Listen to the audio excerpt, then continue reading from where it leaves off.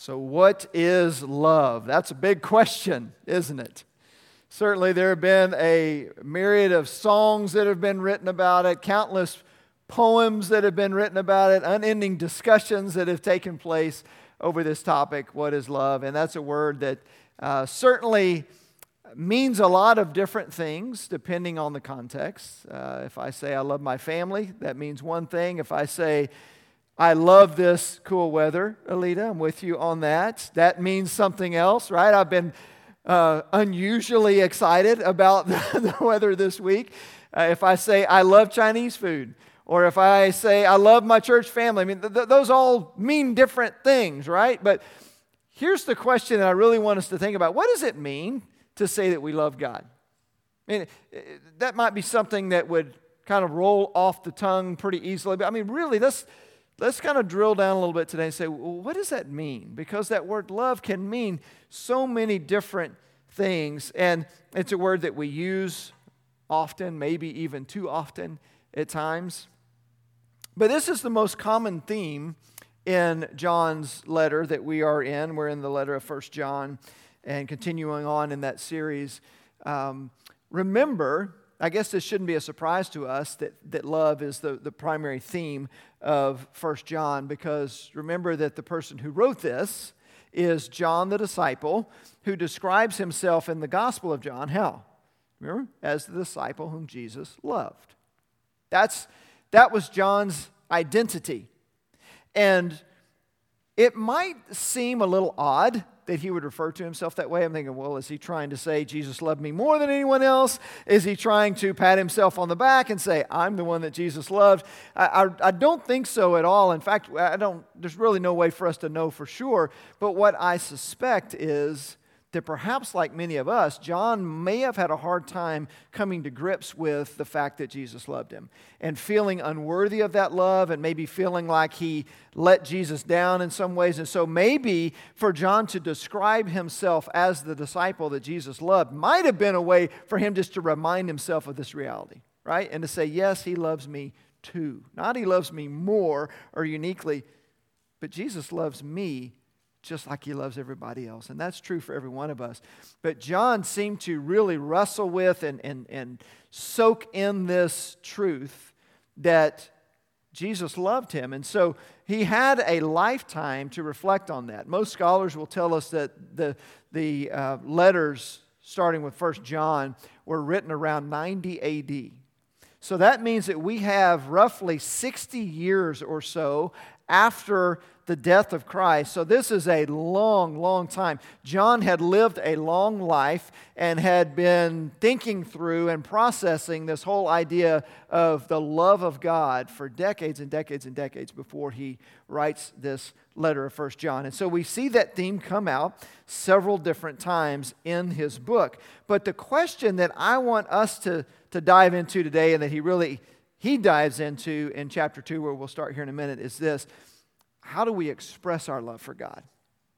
What does it mean to say I love God? Does that mean that I have warm, fuzzy feelings toward God? Does that mean that I fear God in such a way that I just obey Him because I'm afraid of what will happen if I don't? I mean, what does it mean to say that I love God?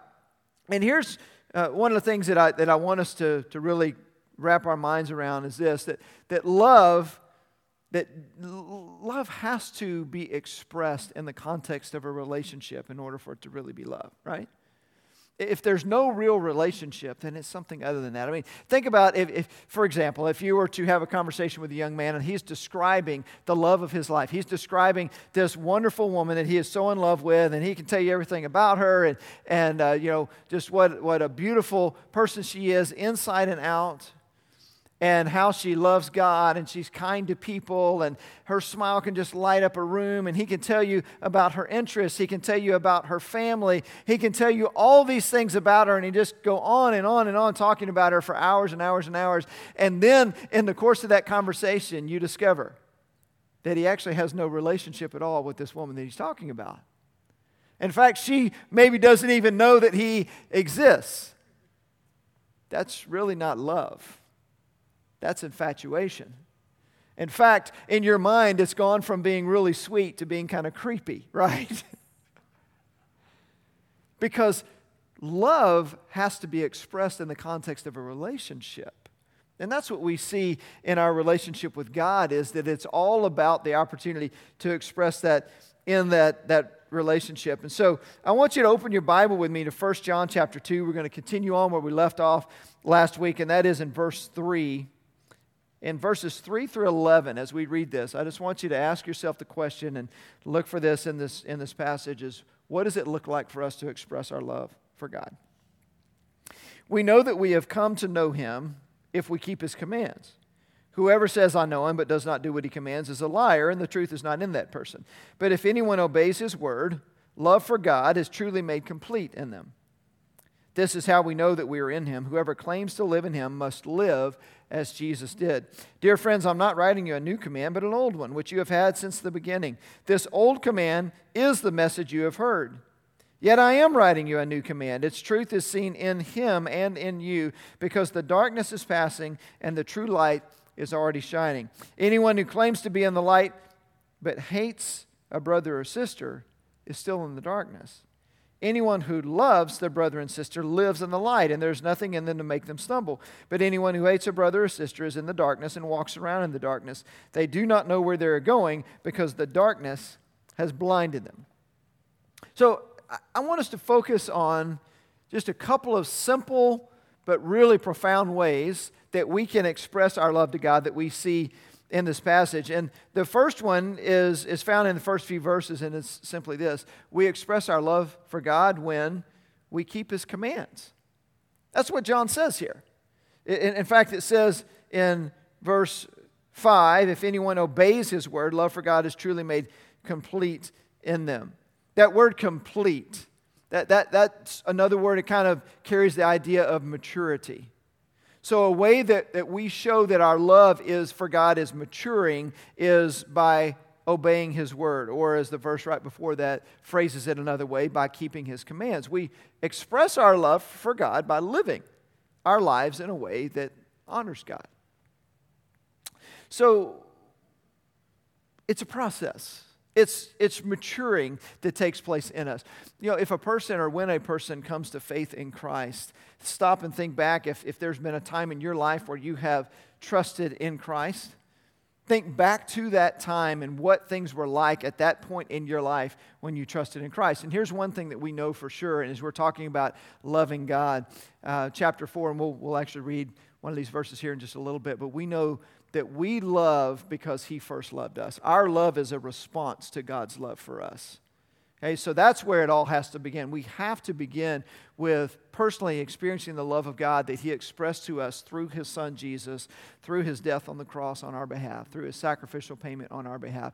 That's how we experience the love of God. And so we come into a relationship with God. We trust in Him, and we say yes to Jesus. We acknowledge our sinfulness. We have a willingness in our heart to turn away from that sinfulness and say, I'm trusting in Christ. However, it doesn't mean that we have it all together at that very moment, does it? I mean, stop and think back in your own life. We don't have it all together when we come to faith in Christ. It's a process. What we acknowledge is, I need you, Jesus, because I don't have it all together. That's the whole point. I don't clean up my act first and then think maybe now I'm worthy of His love. I say, no, He loves me anyway. In spite of my rebellion, in spite of the fact that I'm going my own way, God loves me anyway. And so I trust in Him. He begins to do a work in me. In 2 Corinthians 5:17, it tells us that we are a new creation in Christ. And so God gives us a new heart. He makes us new on the inside.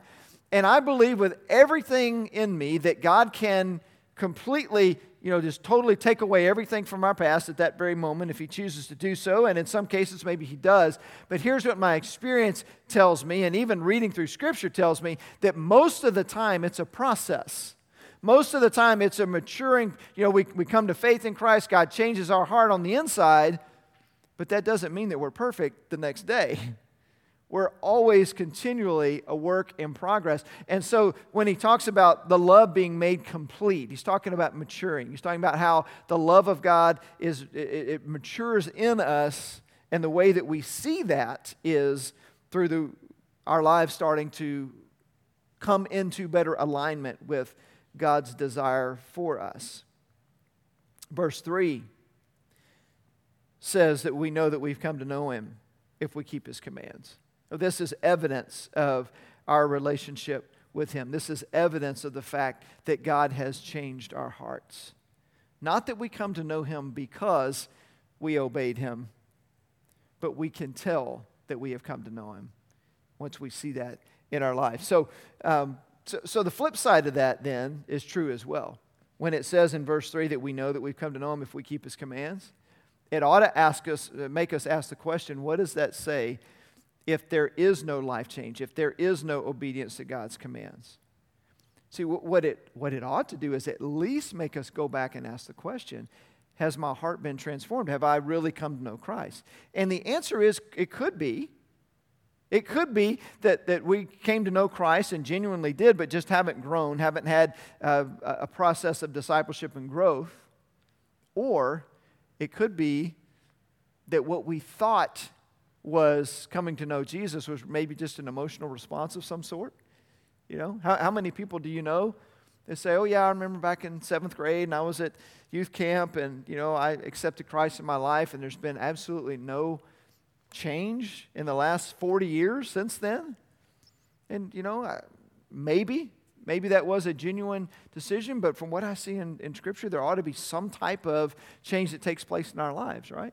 Not that we're earning our salvation, but that is evidence that we have come to know Him, it says, and that we love Him. Now, I want to be really, really, really clear on this and say that our salvation is 100% based on the finished work of Jesus and 0% based on our own good works. It's really, really important for us to understand that. So please don't hear me saying, if you don't have good works in your life, then you're not. No, what Scripture is saying is the evidence of love for God will show itself in the way that we live. And so we come to Christ through faith. Faith is the key that unlocks the storeroom of God's unending supply of grace. So we have faith in Jesus. That gives us access to the grace that God wants to give to us, but that faith will also begin to transform the way we live. Not at all that we won't ever sin again. We know that we will, and that's why He covers the things that He does. That's why back in chapter 1, which we covered last week, when it talks about how when we confess our sins, He's faithful and just to forgive us. Because we are going to fall. We are going to make mistakes and slip back up. But listen to what it says in verse 4. Again, it says, whoever says, I know Him, but does not do what He commands is a liar, and the truth is not in him. That's a strong statement, isn't it? If you claim to know Him, if I claim to know Him, but I don't do what He commands, then I'm a liar. Now, what we know that does not mean is do what He commands perfectly without fail, because none of us are ever going to achieve that standard. But it is clear from what he's saying here that I cannot claim to know God and then continue to live my life according to my own desires and what I want to do. Those two don't go together. Because when you come to know Him, your heart has changed, you belong to Him, your priorities change, your desire is to live for God and to honor God. Not that you do it perfectly, but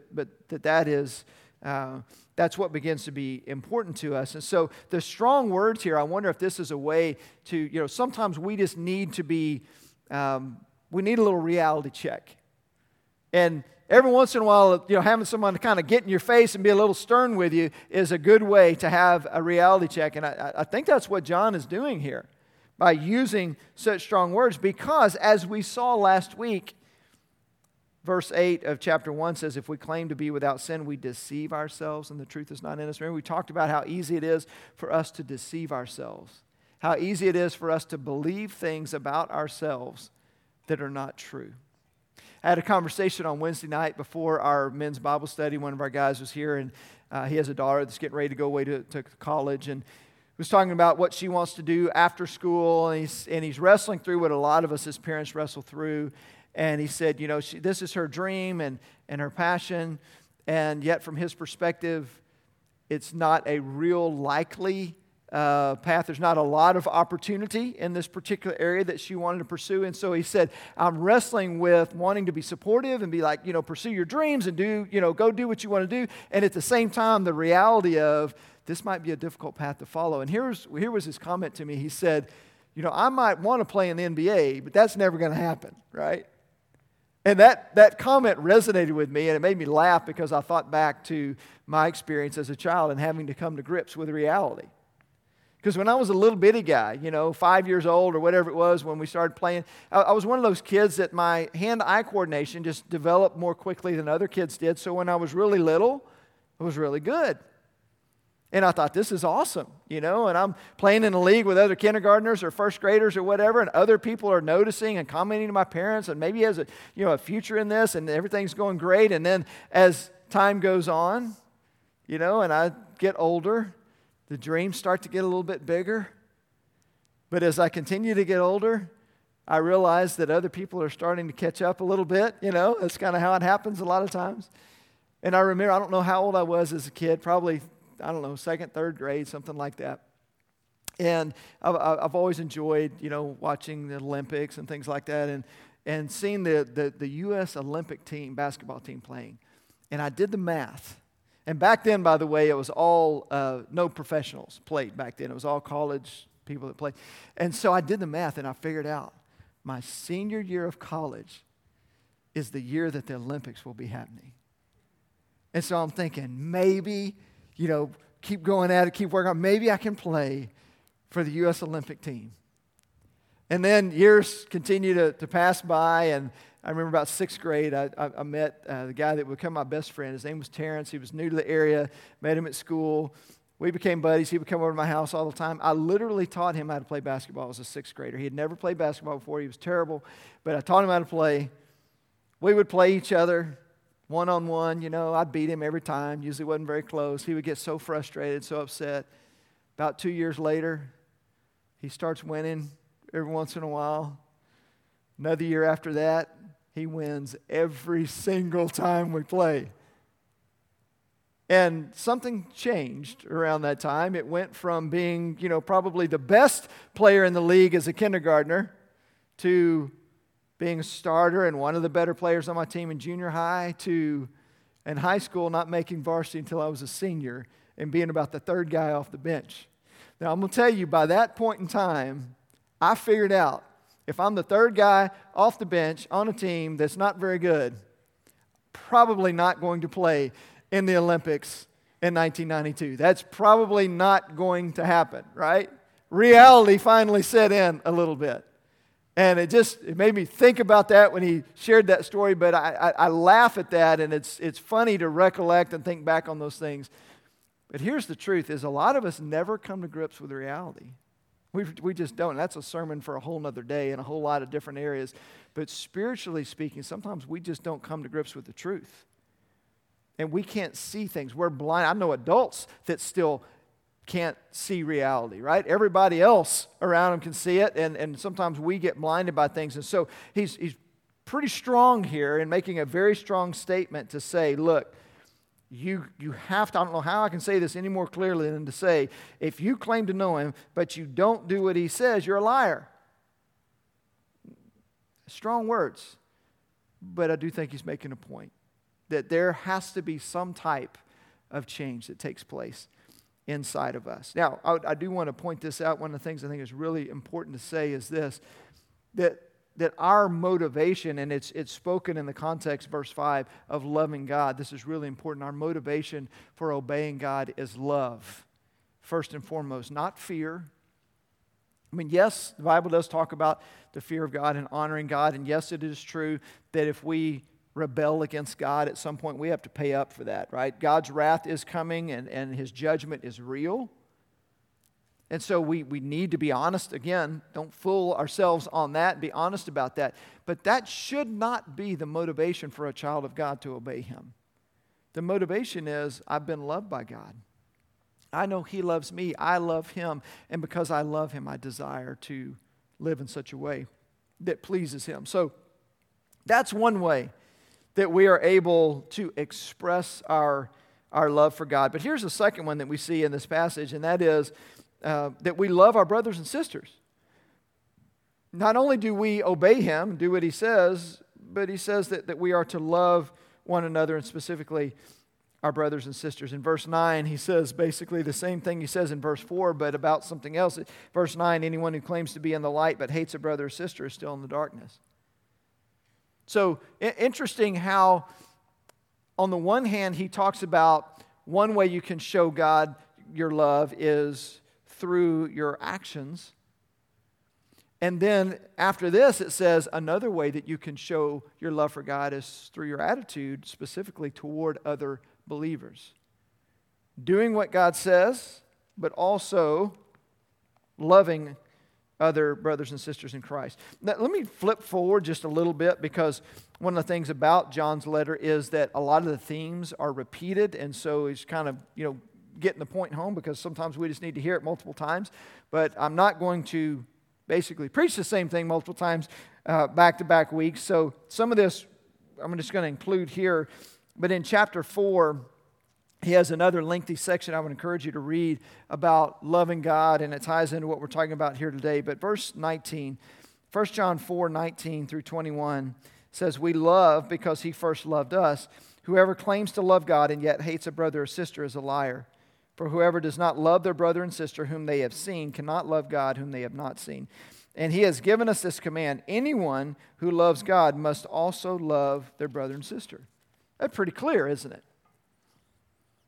That we cannot claim, just as we can't live a life of complete disobedience to God and say, I know God, we also can't continue to hate a brother or sister and say, I love God. That's just what he says here. And so, as much as it's important, by the way, for us to love those outside the family of God, and that is important, that is a huge priority for us as a church. I hope that's a priority for you, is how do we communicate the love of God to people that don't know him personally, that aren't yet part of the family of God. And that's something that I hope you pray through regularly and look for opportunities and share your faith and all that. That's super important. But in this context, that's not what he's talking about. In this context, he's talking about loving those who are within the family of God, because it says your brother or sister. He's talking to fellow believers. And, I wonder, we don't know, but I wonder what was going on in the church that caused him to say what he said here. Because the things that he's addressing are specific types of issues, What was happening that he had to warn them not to hate one another? That word hate is a strong, strong word. It comes from a root word, a Greek word that means to detest. I mean, for one member of God's family to hate another member is the antithesis of what should be happening for us as believers. I mean, you can't get any further away from where we should be, and yet, doesn't that still happen even today in the family of God? Where those who are part of the same family can get crossways with one another. I mean, somebody explain to me what in the world is happening in the church when we can't get along with each other from within the church. What is wrong with us? What is happening there? And sometimes we allow other things to get in the way, and I believe this is one of the enemy's greatest tactics, is if I can get them divided on these issues or whatever it may be and get them separated from one another, then he's doing his work. But we live in a culture that has become so divided, so polarized, so extreme, maybe is a way to say that. And views are so far either way over here or way over here, and it's like if you're not on my side, then we're enemies. And we see that creep itself into the church. And we've talked about this over the last several months because this has been, just in our face so much in our culture. And all that's been going on with pandemics and, different ideas about how to handle that, and elections and political things and all that. And by the way, I mentioned this a few months ago. I know of, and just of what I know, there may be more than what I know, but I know of at least 2 families from within our church that have stopped coming because they felt ostracized because of their political views. They felt like they weren't welcome here. That absolutely breaks my heart.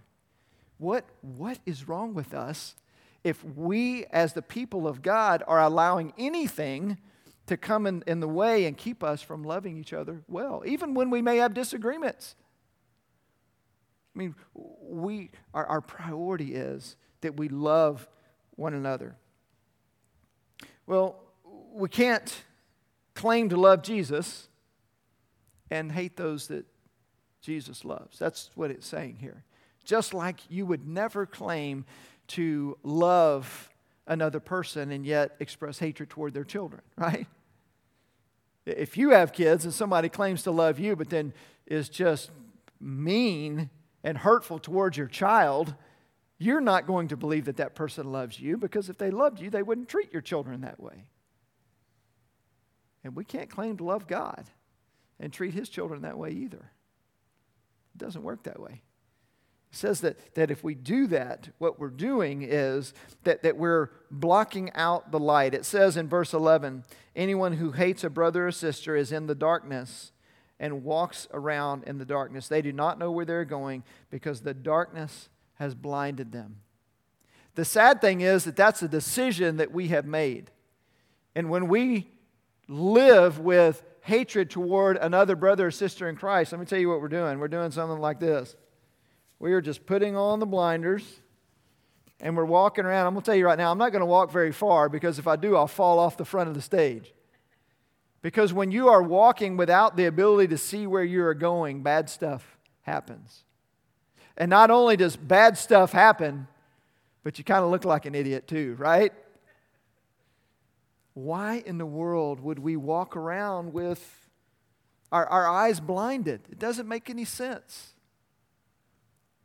We need to take it off. And the way we do that is by living in right relationship with one another. It's by loving one another. So, again, not overly complex, but this can be hard to do sometimes.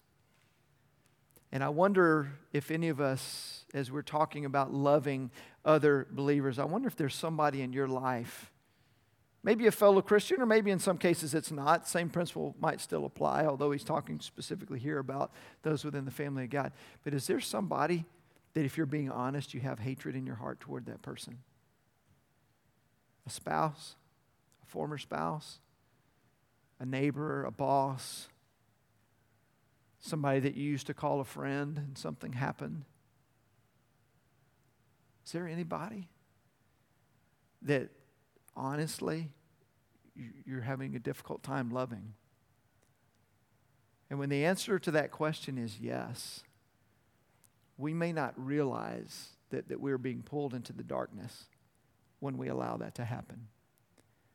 And it may be that in order for us to get free from that, we need to go through a process of forgiveness, a process of letting go of that bitterness and that anger and that hatred that's in our heart, and saying, and by the way, this isn't always easy to do. This may be something we really have to pray, God, help me to have your love for this person, but I'm going to choose to forgive. I'm going to choose to do it. Even if I don't feel like it, I believe that you can lead me down this path of doing that. We can't walk in fellowship with God as long as we have hatred towards somebody else. It's amazing sometimes how really practical and really clear Scripture can be. And this is one of those. So I want to encourage you to deal with that, because I want to see you be free. Because I want to see you live in the light. I want to live in the light. I don't want to walk around in darkness, because it says that when we do that, the darkness blinds us. And bad things happen when we can't see where we're going. You ever wake up in the middle of the night, complete darkness, and you try to go somewhere and you trip over something that you forgot was there, or you step on a child's toy that got left by your bed, or whatever it may be, and it's like that. Bad things happen when we walk around in darkness.